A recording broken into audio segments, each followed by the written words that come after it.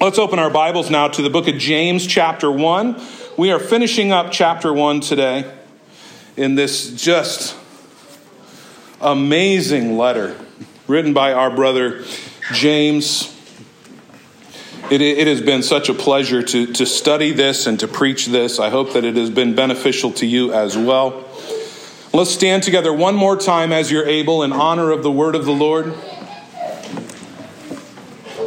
As we hear now the voice of God from his word, James chapter 1, we are picking up in verse 26. If anyone thinks he is religious and does not bridle his tongue but deceives his heart, this person's religion is worthless. Religion that is pure and undefiled before God the Father is this: to visit orphans and widows in their affliction, and to keep oneself unstained from the world. Let's pray together. Almighty God, thank you for your living, supernatural, inerrant word. Lord, for this good, pure, perfect gift that you have given to us. Lord, for your Spirit who inspired these words, who now dwells within us, your people, who transforms us into the likeness of Christ by your word. For the same Spirit who calls those who are dead in their sins to life and life everlasting. I pray, God, that your Spirit would accomplish his good work in us and among us this morning through your word. I pray for myself as I proclaim your word, that the words of my mouth, the meditations of my heart would be pleasing in your sight. O Lord, my rock and my redeemer. In Jesus' name, amen. Amen. You can be seated.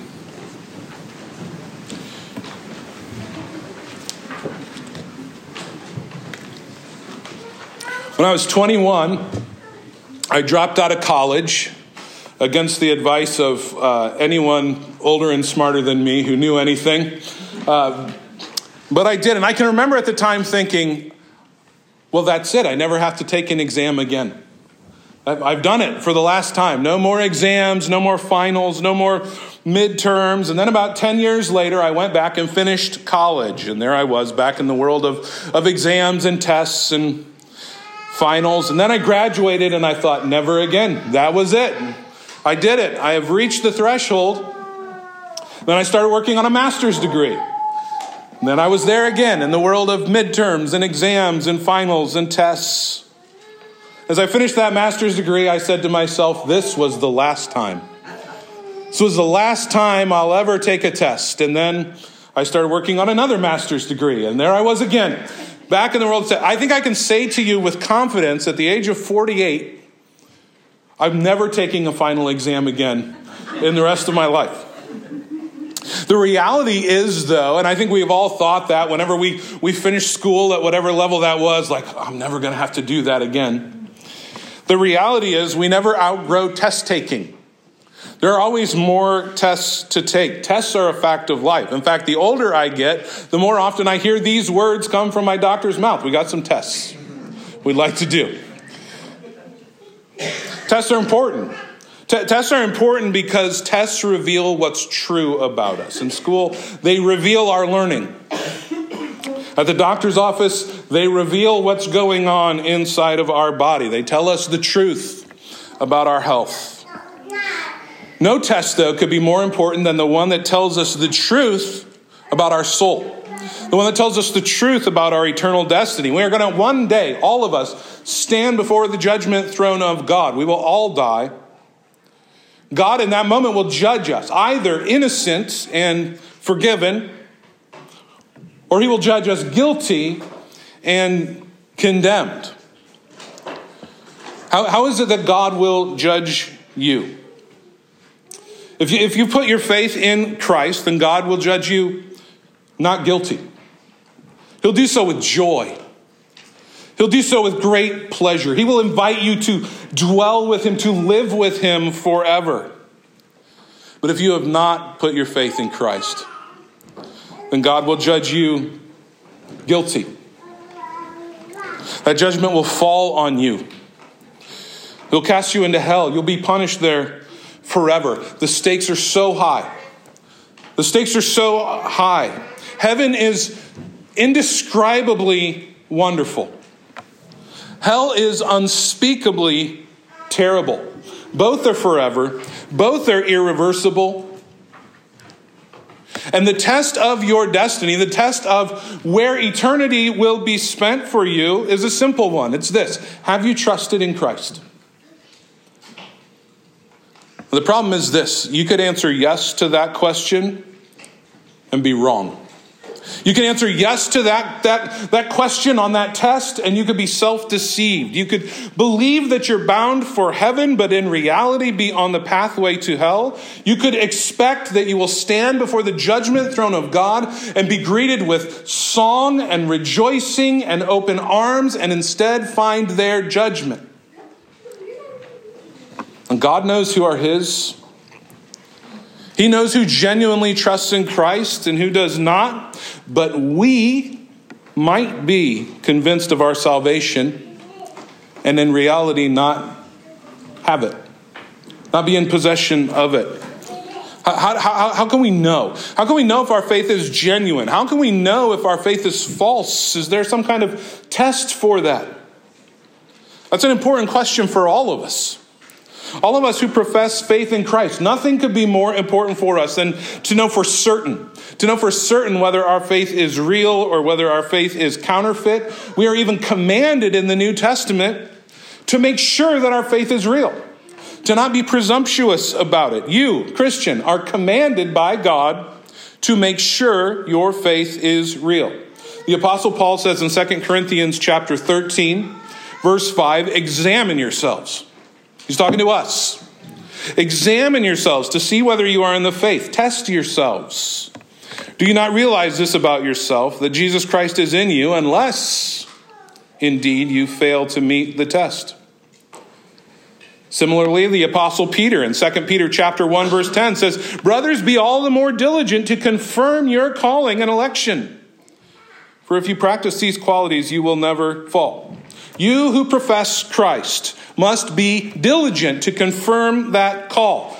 We need to, in the words of Paul, examine ourselves to determine, is my profession of faith genuine or not? And thankfully, God has not left us wondering how to do that. He's given us ways to test ourselves. Numerous times in the New Testament, we are given tests with which to examine ourselves, to do exactly what we're commanded to do, to confirm our calling and election, to examine ourselves and see if we're in the faith, a variety of tests with which to do that. Jesus talks about it. Paul talks about it. Peter writes about it. John writes about it. And James writes about it. In fact, we could consider this whole book of James, this whole letter, one big exam.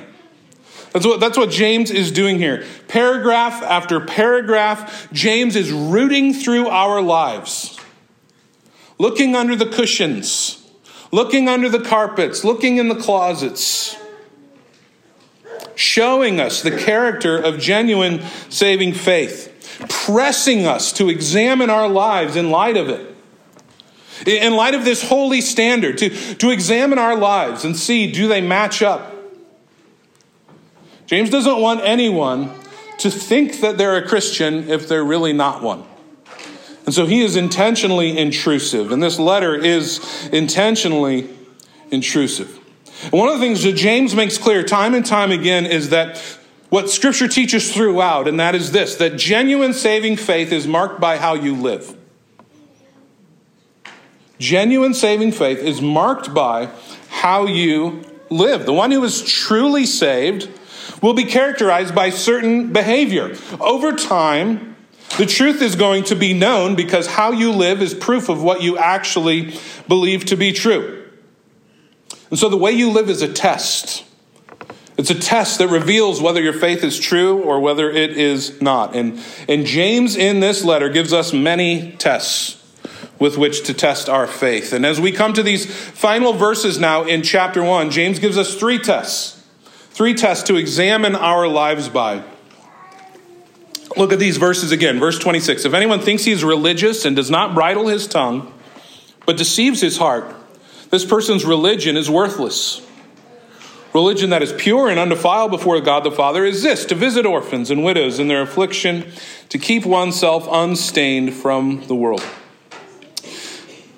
In this passage, James says true religion is manifested in how you live. We all live out our beliefs. Every person lives out what they really believe to be true. And so our behavior is a gauge of our profession of faith.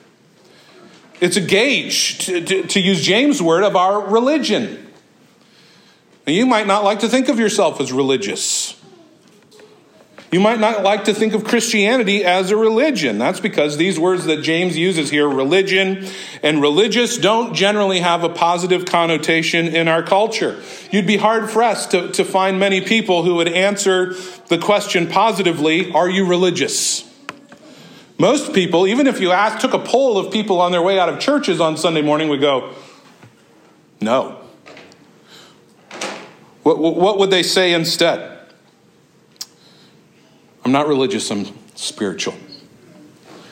That's a common one. What they mean is, I hold to certain spiritual beliefs, but I do not want to conform myself. I don't want to be associated with the formalism and the ritualism and the rigidity of religion. Or perhaps the more popular Christian expression, it's not religion, it's relationship. What they mean is the essence of Christianity is not a list of duties. It's not a list of external rituals, but instead a saving relationship with God through the Lord Jesus Christ. That's exactly right. It's very important. The essence of Christianity is a saving relationship with God through the Lord Jesus Christ. So that's true and that's important, but words like religion and religious are not at odds with that. These are not problematic words that James is using. The fact that these words didn't used to have a negative connotation. You just go back a couple generations and you ask a Christian, are you religious? And they say, yes, I am. I believe in the Lord Jesus. They would have no issue answering your question. Jonathan Edwards, his greatest work is called The Religious Affections. It's all about the pure bliss of the Christian in God. It's not a word that was considered negative. The fact that these words have picked up a negative connotation says more about our culture and our church culture than it does about the words themselves. We want to distance ourselves from anything formal, from anything that's not about feelings and goosebumps. And in James' day, these are not negative words. And so we hear him use these words. We need to understand how James is using them. They're neutral words. You ask a Jew, are you religious? Yes, I am. I'm a Jew. You ask a Muslim, are you religious? Yes, I am. I'm a Muslim. To be religious just means a worshiper. It's a word that refers to the external practices of a worshiper. And that's exactly what James is getting at in his use of these words here.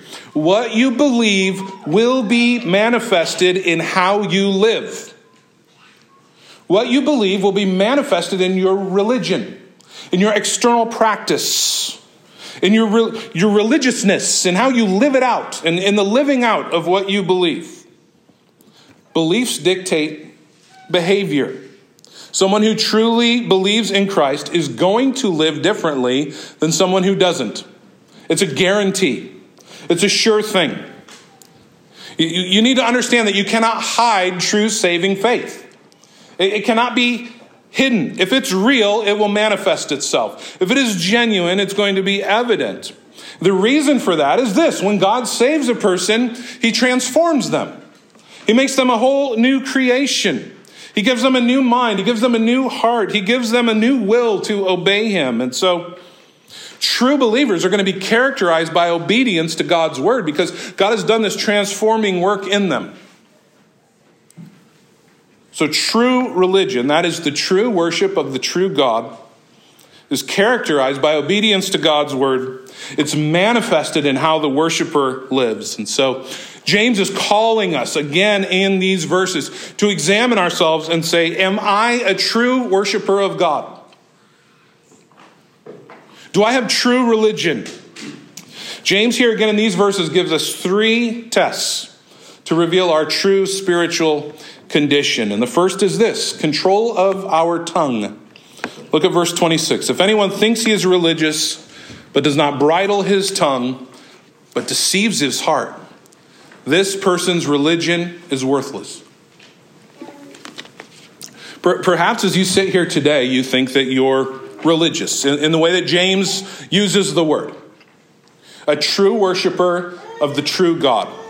And that's how you see yourself. I'm a true worshiper of the true God. You believe that you have entered into a saving relationship with God through faith in the Lord Jesus Christ.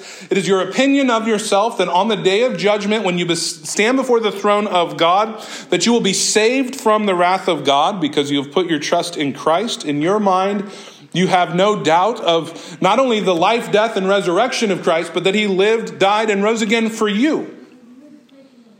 And that your sins are forgiven. But James challenges us here to examine ourselves. And he says to you, what about your tongue? What about your tongue? What does your speech say about the true condition of your spiritual life? If God puts you on trial based on your words, what would the verdict be? How's your speech characterized? What's typical of your words and the way you talk? What's the habit of your tongue? Do you have a lying tongue? Proverbs 12:22 says, lying lips are an abomination to the Lord. He hates them. Do you have a proud tongue? James will tell us in chapter 3, verse 5, the tongue is a small member, yet boasts of great things. How great a forest is set ablaze by such a small fire. The tongue is a fire, a world of unrighteousness. The tongue is set amongst our members, staining the whole body, setting on fire the entire course of life, and set on fire by hell. Do you have an angry tongue? James will tell us in chapter 4, verse 11, do not speak evil against one another, brothers.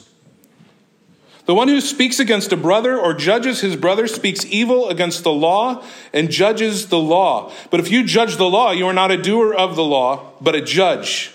And there is one lawgiver and one judge, and he who is able to save and destroy. But who are you to judge your neighbor?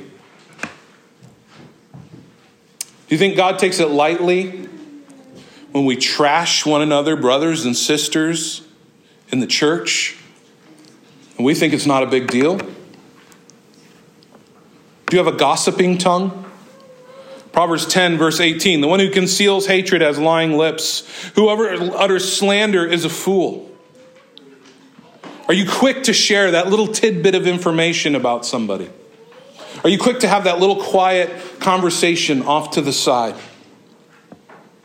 Do you have a cursing tongue? Exodus 20, verse 7, you shall not take the name of the Lord your God in vain, for the Lord will not hold him guiltless who takes his name in vain. Do you have a destructive tongue? One that tears down instead of builds up? Psalm 52, verse 2, your tongue plots destruction. You love all words that devour, O deceitful tongue, but God will break you down forever. He will snatch and tear you from your tent. He will uproot you from the land of the living. Do you have a divisive tongue? Romans chapter 16, verse 17 says, I appeal to you, brothers, watch out for those who cause divisions, create obstacles contrary to the doctrine that you have been taught. Avoid them, for such persons do not serve our Lord Christ, but their own appetite. Do your words inflame discontent? Or do they produce peace and joy and contentment in Christ? Do you have a grumbling tongue? James chapter 5, verse 9 will tell us, do not grumble against one another, brothers, so that you may not be judged. Behold, the judge is standing at the door. Christians, does God care if we grumble against one another? Clearly he does. Do you have a critical tongue? Galatians 5, verse 15. If you bite and devour one another, watch out that you don't consume one another. Are you quick to be critical of another believer? Worse yet, a member of your own local church? Do you have a negative, complaining tongue? Ephesians chapter 4, verse 29 says, let no corrupting talk come out of your mouth, but only such as is good for building up, that fits the occasion, that it may give grace to those who hear. Do your words give grace? Or do your words destroy and bring down? How would God characterize your speech? Friends, your words reveal the true spiritual condition of your soul. Your lips tell the truth about your heart. Jesus says this in Matthew chapter 12, verse 34, out of the abundance of the heart, the mouth speaks. Your lips tell the truth about your heart. The good person out of his good treasure brings forth good. The evil person out of his evil treasure brings forth evil. We can't see your heart, but we can hear your heart through your words. The habits of the tongue are forged and built in the hearth of the heart. That's what produces what comes out of our mouths. Therefore, the tongue is a gauge of who you really are. I can remember growing up, hearing my dad say some 1 million times to us as boys, what you think about is what you talk about, and what you talk about is who you really are. True words. It's what James is revealing to us. That's what God's word reveals to us over and over and over again. It's why Jesus goes on here in Matthew 12 to say that your words will either justify you or condemn you on the day of judgment. He says in verse 36 of Matthew 12, I tell you, on the day of judgment, people will give an account for every careless word they speak. Every careless whisper off to the side. Every careless text message. Every careless word you type. Every careless word. Then Jesus says this, for by your words you will be justified, and by your words you will be condemned. What does Jesus mean? Does he mean our words save us? Well, no, of course he doesn't mean that. Christ saves by grace through faith in Jesus alone. But your words are a window. Your words are a window into your heart's true condition, and from them we can discern the state of your soul. Words don't save, words reveal. That's why Paul writes in Romans chapter 10, verse 9, if you confess with your mouth that Jesus is Lord and believe in your heart that God raised him from the dead, you will be saved. For with the heart one believes and is justified, with the mouth one confesses and is saved. The words reveal the heart, the true spiritual condition of the person.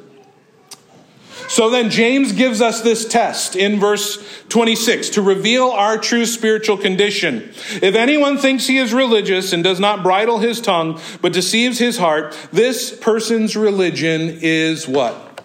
Worthless. What's a bridle? A bridle's used in a horse's mouth to control the horse, to direct it where it should go, what it should do. A horse that is not bridled is a horse that is not controlled. And James tells us a tongue that is not bridled is a tongue that is not controlled. And if your tongue is not controlled, it reveals a heart that is unrestrained. It reveals a heart that is disobedient and rebellious. You may consider yourself religious, a true worshiper of the true God. But friend, if your tongue is uncontrolled, James says to you, you are deceived. You've been misled about who you really are, about the true state of your soul. You do not have an accurate understanding of where you stand with God. And if your heart is deceived, that deception is very deep. The heart is the seat of the soul. It represents all that you are. It represents how you think. It represents what you feel. It represents what you desire. Your heart is your identity. And deception about your very identity is the most destructive of deceptions. Identity shapes behavior. And so to be deceived about who you really are causes confusion and chaos in every aspect of your entire life. Oh, to think you're saved when your mouth is characterized by sin, is a deep deception. In reality, according to James, your profession of faith, your religion, to use James's word, is worthless. It's worthless. It has no use. Your profession of faith is empty and powerless because it hasn't brought a change in how you actually live. It's a powerless profession of faith because a true one changes the way you live.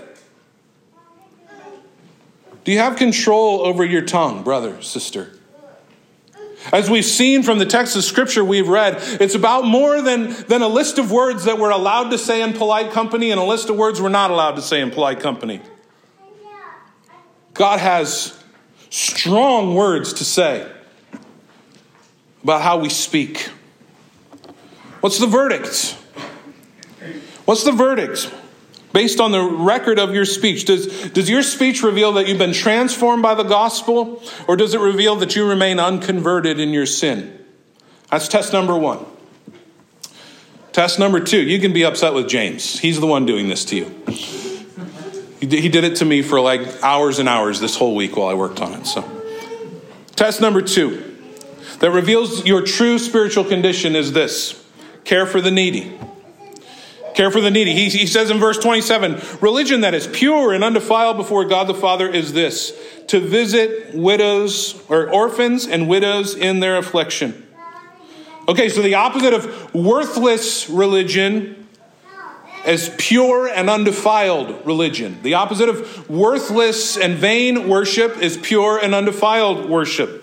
That's the kind of religion we are to practice. It's the only kind of worship that God accepts. Pure and undefiled. We don't want religion that is mere ritualism, do we? We don't want religion that is just outward show. That kind of religion is corrupt. It's evil. Worthless religion seeks glory from men rather than the worship of God, and Jesus condemns that at every turn. He says in Matthew chapter 6, verse 1, beware of practicing your righteousness before other people in order to be seen by them. For then you will have no reward from your Father who is in heaven. Practicing righteousness, but doing it from the motivation of wanting to be seen by others. And Jesus says, you'll have no reward from your Father who is in heaven. Why? Because you're not going there. That's why. One of the examples Jesus gave of this kind of wicked show religion was giving in order to be seen. Giving in order to be seen so that you can receive the praises of men. In your giving, in your serving, in your helping, always having an eye towards how are other people seeing me do this, and how are they going to respond to me because of it? What kind of honor will I receive for this? And Jesus says this in the second verse of Matthew chapter 6. Just after saying, practicing your righteousness before other people, you'll have no reward from your Father in heaven. He says, thus when you give to the needy, sound no trumpet before you, as the hypocrites do in the synagogue and in the streets, that they may be praised by others. Truly I say to you, they have your reward. In other words, if that is how you're serving God, is that you're concerned, well, I hope other people notice and see what I'm doing,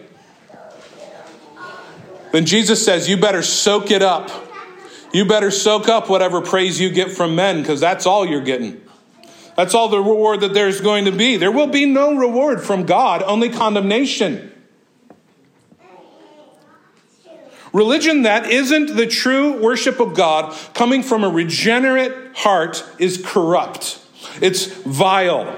It is immoral. It is nothing but filth. It is an abomination to the Lord. Rather, we should desire, James says, pure and undefiled worship. These two words, pure and undefiled, one positive, one negative, are synonyms. They express the same idea: pure, clean, unsoiled, undefiled, free from stain, unpolluted. This is the only kind of worship that's pleasing in God's sight. It is true religion, James says. It is worship that is blameless, James says, before God the Father. Those are important words here in verse 27. Before God the Father. The theological term for this is coram Deo, that all of our life is lived before God, in the presence of God. All that we do is done in the presence of God. All that we are, all that we do is done before God. David confesses in Psalm 139, verse 1, "O Lord, you have searched me and known me. You know when I sit down and when I rise up. You discern my thoughts from afar. You search out my path and my lying down and are acquainted with all my ways." God knows everything about you. Your life is lived before God, in the presence of God. God knows more about you than you know about yourself. He sees into your heart perfectly. He knows your motivations. He is not fooled by pretense. And James says, one true test of true worship is whether you visit orphans and widows in their affliction. Orphans and widows were especially needy in ancient society. There were very few resources available to help them. They were marginalized in the community because of all of their needs. They had nothing but need. They had nothing to offer. And they suffered greatly. And so they're representative here in this text of all who are unable to care for themselves. And here's what's true of God. God is always compassionate. God gives special mercy, we see in Scripture, to the neediest. In Psalm chapter 68, verse 5, God is the father of the fatherless and the protector of widows. It's no wonder then that in the Old Testament, God gives special provision for those without husbands and those without parents. God commands Israel in Exodus chapter 22, verse 22, "You shall not mistreat any widow or fatherless child." That word mistreat's a very broad term, but God is saying this: don't you dare harm them. Not in any way. Don't you dare harm the most vulnerable among you. If you do mistreat them and they cry out to me, I will surely hear their cry, and my wrath will burn, and I will kill you with the sword. Your wives shall become widows, and your children fatherless. God takes it very seriously. He warns Israel in Isaiah chapter 1, verse 17. Israel must repent by bringing justice to the fatherless, by pleading the widow's cause. God is coming against Israel. We read the continuation of that text this morning. Coming against Israel for their wickedness. And part of the way that wickedness was expressing itself, their wicked, rebellious hearts were expressing themselves in that the fatherless were getting injustice and the widows were being trampled over. It just revealed their hearts. It was a test of their hearts. God promises in Deuteronomy chapter 10, verse 18, that he himself is going to take up their cause. That he, it says, executes justice for the fatherless and the widow. Because of his faithfulness to widows and orphans, God is exalted in Psalm 146, verse 9. The Lord watches over sojourners.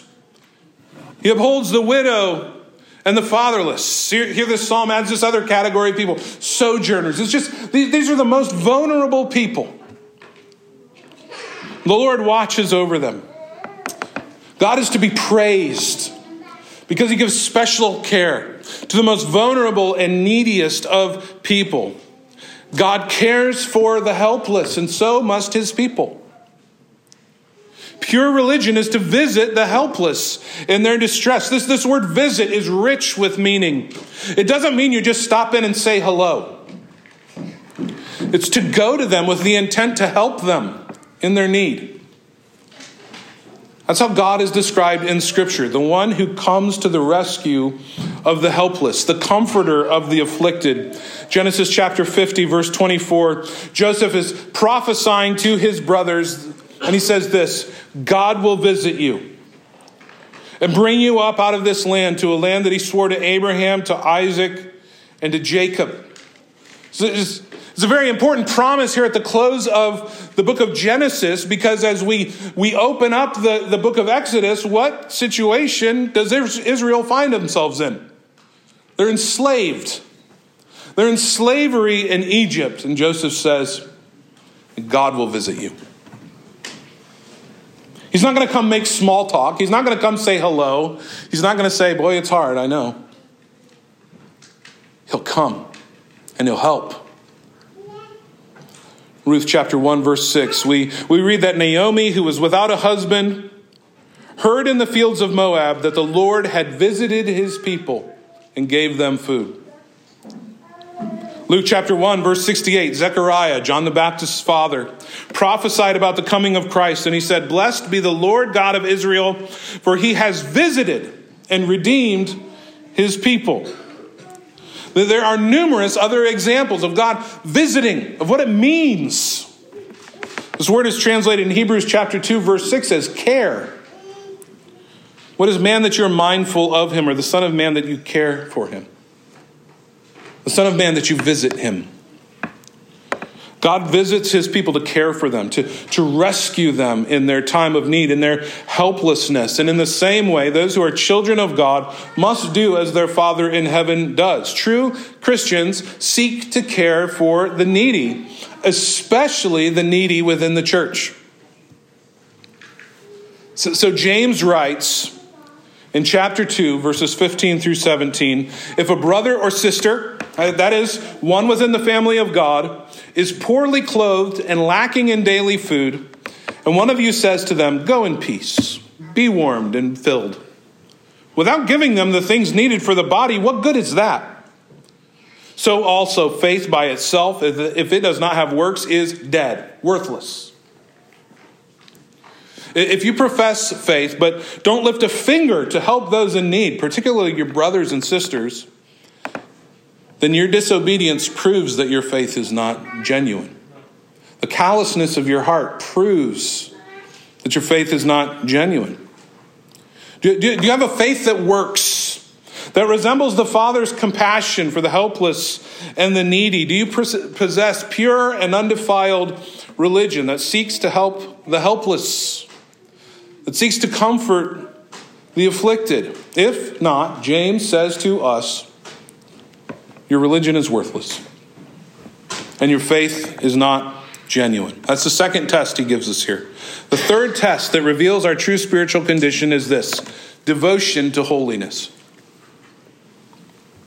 Verse 27, religion that is pure and undefiled before God the Father is this: to visit orphans and widows in their affliction, and to keep oneself unstained from the world. To keep oneself unstained from the world. True religion not only reflects God's compassion, it reflects his holiness. This world and its rebellion is set against the holiness of God. It's a world that stands in opposition to God and his holiness. When God saves us, he doesn't remove us from the world. He doesn't zap us into heaven at the moment of our conversion. What does he do? He sends us into the world. That's by design. In John chapter 17, Jesus prayed for his disciples and he said this: "I have given them your word, and the world has hated them because they are not of the world, just as I am not of the world. I do not ask that you take them out of the world, but that you keep them from the evil one. They are not of the world, just as I am not of the world. As you sent me into the world, so I have sent them into the world." We're not of the world, but Jesus sends us into the world. It's a dangerous mission. The world is a dangerous place. The world is corrupt, and the world is enticing. And our flesh, which remains vulnerable to temptation, is seduced by the world's delights. It lures us with many temptations, and we risk, even as we are sent by Christ into the world, we risk becoming worldly. Therefore, we must fight. We must fight to keep ourselves unstained by the world, as James says. As we live as ambassadors of Christ's kingdom in this polluted world, we must resist becoming like the world. Our challenge is to reach the world without becoming worldly. So we must always be vigilant. We must always be vigilant against the temptations and the allures of this world, guarding ourselves against worldly desires and worldly behaviors and worldly speech and worldly thought patterns and worldly values and worldly priorities. We have to be on guard. That's what this word keep means.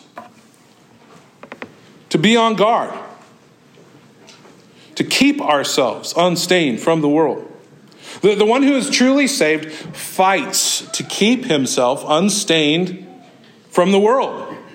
If there's no fight, there's no faith. So is there any fight in your faith? Is there any struggle and resistance to worldliness? Do you strive for holiness? Do you resist worldliness? We're told in Hebrews chapter 12, strive for the holiness without which no one will see the Lord. Without striving for holiness, you will not live in peace with God forever, because it proves that you don't have saving faith to begin with. If your life doesn't reflect a concern for holiness, you have no reason to believe that you're bound for heaven. 3 tests. 3 tests James gives us. They're not the only tests. There are many tests in Scripture. These are 3 important tests that reveal your true spiritual condition. The question, friends, is how do you measure up? What's the verdict of your life?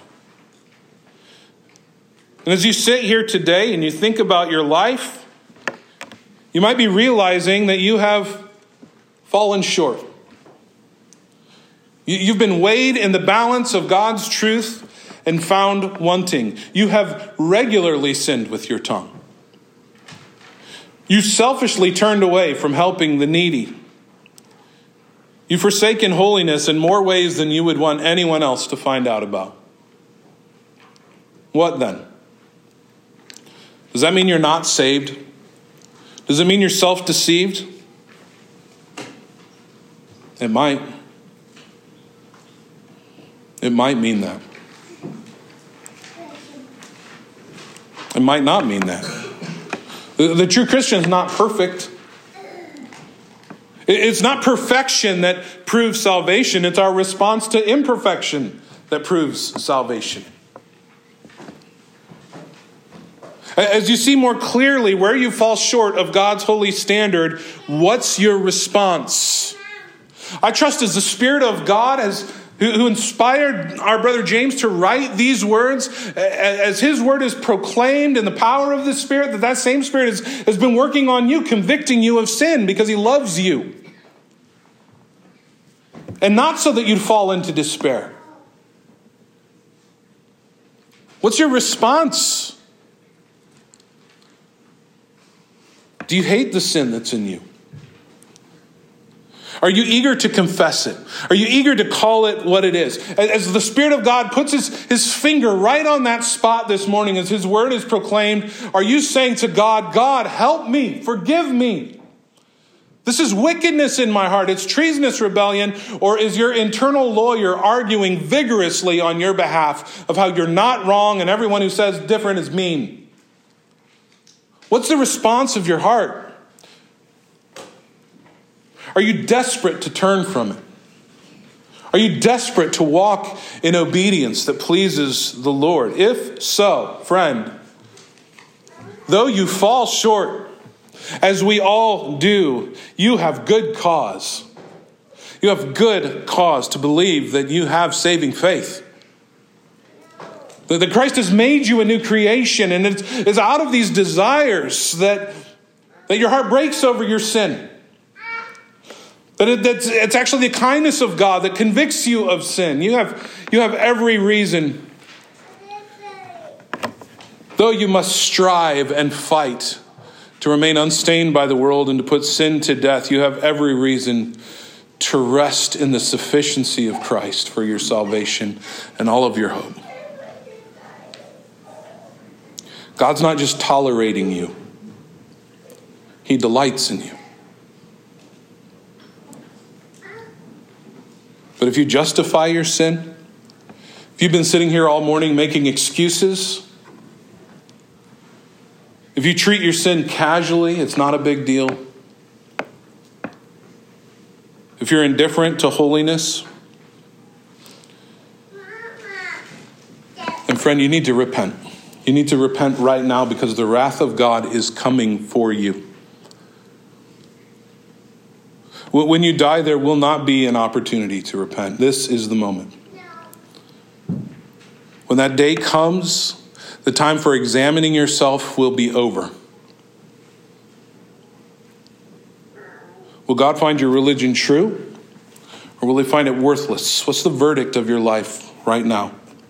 See, James doesn't want anyone to think they're a Christian if they're not. That includes us here this morning. We're not exempt from these calls in Scripture to examine ourselves. This isn't mean. This isn't judgmental. This is loving. This is God loving you. This is God being kind to you. When a person is self-deceived, they are deaf to the gospel, and James wants us to have ears to hear. And so he's going to get personal. He's going to ask us in uncomfortable questions. He's not shy about telling us that we might be deceived, that our faith might not be real, that we might be fooling ourselves. What that should do in us is cause a measure of humility in us. It shouldn't cause us. James doesn't want us to be allowed to sit in the room and go, none of this is talking about me. So-and-so, I hope they're listening. This is definitely them. No. We don't get to sit back and divorce ourselves from the examination of God's word. Should cause us to rightly examine ourselves. And so we must respond. We must respond to God's word with the utmost seriousness. We must look at our lives. Is there evidence of grace there?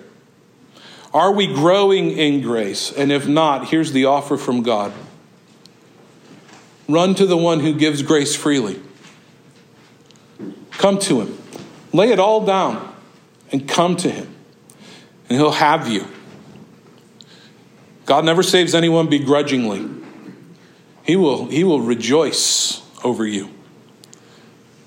But you must come. Let's pray together. Almighty God, we've been challenged. We've been examined by your word. We've been challenged. Lord, we've seen in your word where we fall short and where we don't measure up. You have, by your Spirit, identified areas in our life where we continue to sin against you. Thank you, Lord, for your mercy to us in Christ. Thank you, Lord, that for all who are in Christ, our sins are not weighed against us, that Christ has paid fully and sufficiently the debt of our sin, borne our condemnation in our place, given to us his own spotless righteousness.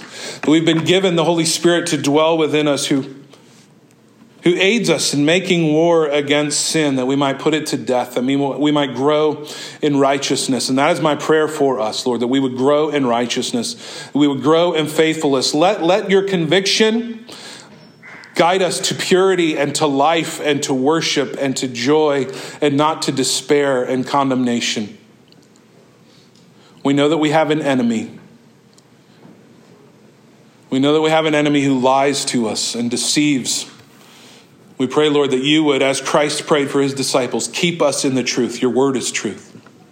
That you would keep us from the evil one, even as you have sent us into this world where we do face many trials and temptations and the allure of sin. And yes, we stumble and we fall.